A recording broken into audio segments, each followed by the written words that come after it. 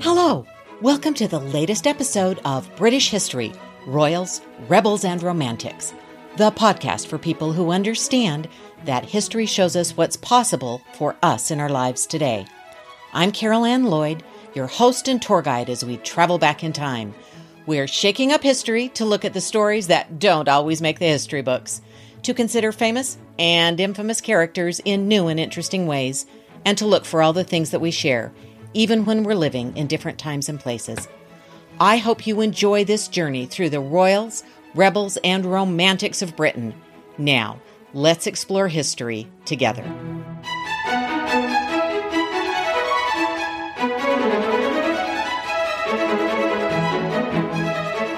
Today, we're looking at the history of underwear.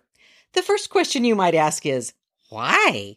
Why spend time thinking about something so mundane, so personal, so domestic? Because something so personal and utilitarian can give us a real glimpse into the way people lived their most personal lives hundreds of years ago. So let's take a look at what's happening under all those glamorous clothes. We'll start with a surprise. Women of the Middle Ages layered, starting with a long smock worn next to the skin and heavier dresses on top. It was thought that was about it until a discovery in Austria unearthed some unexpected medieval undies. Lemberg Castle is first mentioned in 1190. It was rebuilt in the 15th century, and a modern second floor was added. In 2008, during extensive reconstruction, workers discovered a vault under the floorboards. Inside, researchers found leather shoes and textiles, including 4 medieval bras with shoulder straps. This was an astonishing discovery, as historians had previously believed that the bra was a 20th century invention. Apparently, we didn't know as much as we thought about people's unmentionables. So let's take a closer look at underwear in medieval, Tudor, and Victorian times. Medieval. We don't have much information about clothing in the Middle Ages, and what we have doesn't talk much about underwear. We have some images in artwork, but it's limited. And since undergarments were typically made of linen, they seldom survived for more than a few years. That's one of the things that makes the Lemberg Castle find so amazing. The first layer worn by men and women during this time was typically the chemise, or undertunic. These garments were lightweight and often had long sleeves. They went past the waist for men and usually as far as the ankles for women. They were loose and billowy. The chemise was made of linen or hemp cloth. Wealthy and nobility wore items made of silk. In addition to providing warmth and protection for the wearer, the chemise protected clothing. The expensive fabrics worn by nobles and wealthy members of court were almost impossible to clean. Covering the body with a washable linen chemise was one way of preserving the more expensive outer garments against sweat and just wearing out. Medieval men and women brought the idea of the Roman loincloth practice to England. In Imperial Rome, men and women generally wore what was comfortable, available, or necessary for modesty and protection. This meant simply wrapped cloth coverings, likely made from linen, under their outer garments. This would be the essence of the loincloth. Protect and cover what you need to. But in colder climates, more was necessary. Medieval men wore a baggy type of underpants made of linen and known as brays, breeze, breeks, or breeches. The brays were different lengths from mid-thigh to below the knee. They could be closed at the waist with a drawstring. Some were held up by a separate belt. Men frequently tucked the chemise into their brays. Weather, need for mobility, ease getting on and off, and minimal maintenance made this type of undergarment popular. Along with their brays, men wore long fitted socks that came up to their hips. We sometimes think of these as tights, but the two sides were not connected at this time. So each leg would be tied to the brays or a separate belt to keep them up. There are images of these in medieval artwork with men working in the fields or fishing and wearing brays. Other images showing men's underwear are found in, of all places, medieval Bibles. Women's clothing is less well known once we get beneath the top layer. There are almost no references to women's undergarments. Women are not depicted working in the fields wearing anything other than the garments similar to those they wore everywhere else. Women wore long shifts next to their skin and layered long gowns over these. Did they wear anything else underneath? We don't know. If you think comfort and practicality, there might have been some kind of loincloth or short braids, but there's no evidence of that. At least not yet. Who knows what might be found one day. The Tudors. A must-have item for men in the 15th and 16th century. Starting in the 15th century, men's typical dress consisted of doublet and hose. As the doublets or tunics began to grow shorter and the length of mantles decreased, the chemise was not long enough to cover everything. Something else was needed. In fact, Edward IV's Parliament made it compulsory for a man to cover his, quote, privy members. This led to the early codpiece, a form of gusset attached to the doublet. When Henry VIII came to the throne in 1509, the royal wardrobe and accompanying underwear pieces were about to get a big change. Doublets got shorter because Henry wanted to show off. First, he wanted to show off his calves and his legs. Henry loved to wear stockings and is even seen sporting some bright red stockings in the famous barber surgeon's portrait. Then he wanted to show off something else. In Henry's reign, masculinity was on the line as the years ticked by without a son. Masculinity was at the core of power and politics throughout 16th century Europe. The idea of chivalry and romance and honor were bound up with the codpiece, as the underwear of earlier years became one of the most prominent parts of the male wardrobe. In Henry VIII's reign, the codpiece reached epic proportions. They were made of luxury silk velvet and often bejeweled and embroidered. During the reign of the two Tudor queens, the codpiece fell from favor through the end of the century. The focus shifted to the peascod type of doublet, and the codpiece was reduced. Often hidden by billowing breeches, the codpiece of the late 16th and early 17th century retreated and became more like underwear once more. Considering the second half of the 16th century was ruled by the Virgin Queen, that seems appropriate. Women and shapeshifters. Beginning in the 15th century, women's underwear began to literally change their appearance and shape, especially the bottom half. The farthingale is one of several structures worn under a woman's skirt in the 16th and 17th century to enlarge the lower half of the body. It originated in Spain in the 15th century. When Catherine of Aragon traveled to England in 1501, she brought the style to the English court. It took several years to catch on and appear in portraits and documents. The farthingale is evident with English royal women by the 1540s. Portraits of Princess Elizabeth and Catherine Parr clearly show they are wearing farthingales. This style allowed royal women to demonstrate their wealth and influence. The layers of fine fabric over the farthingale were available only to the wealthy. The ability to display an elegant kirtle under the gown was possible because of the structured undergarment.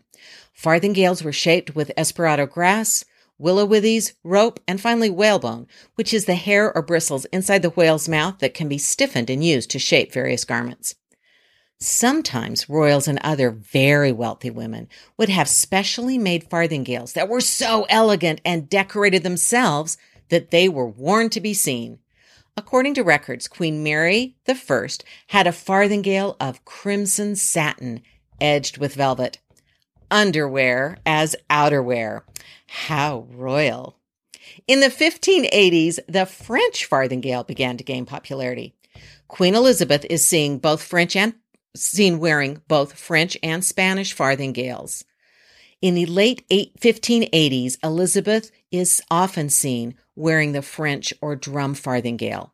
Sometimes this style is referred to as a wheel because it seems the woman is standing in the middle of a wheel. In this style, the woman wears a thickly stuffed hip roll or bum roll over the farthingale, which is also very stiff and designed to go out at nearly a right angle from her body. Then layers of expensive fabric are piled on top. This shape creates an opportunity for the queen or other very wealthy and high-status women to wear and show off yards and yards of rich fabric. The Ditchley portrait of Queen Elizabeth I is a great example of the French farthingale. Victorians. After the Georgians, the plan was to have Princess Charlotte inherit the throne. She stepped away from the excesses of the Georgian wardrobe, opting for a slimmed-down look that reflected the natural shape of the female body. However, Charlotte's early death prevented her from taking the throne. Instead, George IV was followed by William IV, and then by a woman who would rule for the rest of the century, Queen Victoria. The invention of the sewing machine in the early decades of Victoria's reign led to the mass production of clothing and underwear. Some items were still stitched by hand, but the sewing machine meant that manufacturers could produce numerous pieces in different designs. Victorian women still wore a chemise against the skin. This was a shapeless and long skirt that had a drawstring around the neck. It was made, again, of linen or cotton. Men also wore a chemise and long drawers made of cotton or linen. Wealthier men and women, again, garments made of silk. Sometimes in especially cold weather, they wore undervests of merino wool or flannel. And by the 1870s, some wore union suits, a combination of top and bottom undergarments. Men's additional underwear or supporting garments included braces or suspenders to hold up the drawers and trousers, and sometimes a corset to maintain a tapered waist. That was about it. Women's additional underwear was much more extensive. Let's start with corsets.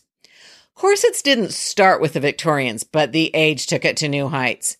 In the 1840s, corsets were cut from separate pieces and stitched together to give roundness to the bust, to pull in the waist, and to shape the thighs. A broad busk was inserted in the center to give a smooth line to the bodice. Strips of whalebone were inserted to give more structure and conceal the chemise, drawers, and petticoats underneath. One of the outcomes of the corset was a stiff posture the woman had to maintain. The fashion style set by the Queen included that posture with drooping shoulders and low waists, all of which was enabled by the corset. Skirts got wider as the century went on. Many petticoats were worn at the same time to create the bell-shaped skirt. The numerous petticoats were starched or had horsehair to stiffen them in the back. The crinoline phase began with a bustle. This was made of stuffed horsehair and extended the rear of the dress. There are examples of these at the Victoria and Albert Museum in London. In the 1850s and 60s, cage crinolines became popular, sometimes called cage petticoats. These wide undergarments used whalebone and, more often, steel hoops to hold the dresses out to a stunning width. Daytime cage petticoats could include 9 steel hoops, and for evening, you might get as many as 18. The crinolines did have a downside. There are wild stories of the crinolines being so big that women were bumping into candles, catching on fire, and burning to death in their dresses. There are also stories of the garment being caught up by a moving carriage or cart and a woman being dragged down the street. But these were the exception. The positive thing about this cage petticoat was fewer petticoats and room to move. Queen Victoria was concerned about projecting messages through her wardrobe at the beginning of her reign. She specifically cultivated her role as queen, wife, and mother by rejecting some of the excesses of her predecessors. As she moved into her role as widow, she isolated herself from many of the fashion changes of her nation. Decorative petticoats were becoming popular in the 1860s, just as Victoria was going into mourning. Victoria's lack of height was emphasized by the sizes of her skirts, and she maintained this throughout the rest of her reign. When the crinoline collapsed and petticoats became narrower, Victoria remained in her big black dress. When petticoats with cascades of flounces down the back were worn in the 1870s, or bustles returned in the 1880s, the Queen remained in her big black dress. Only for her Golden Jubilee in 1887 did the Queen allow her ladies-in-waiting to wear something other than full mourning.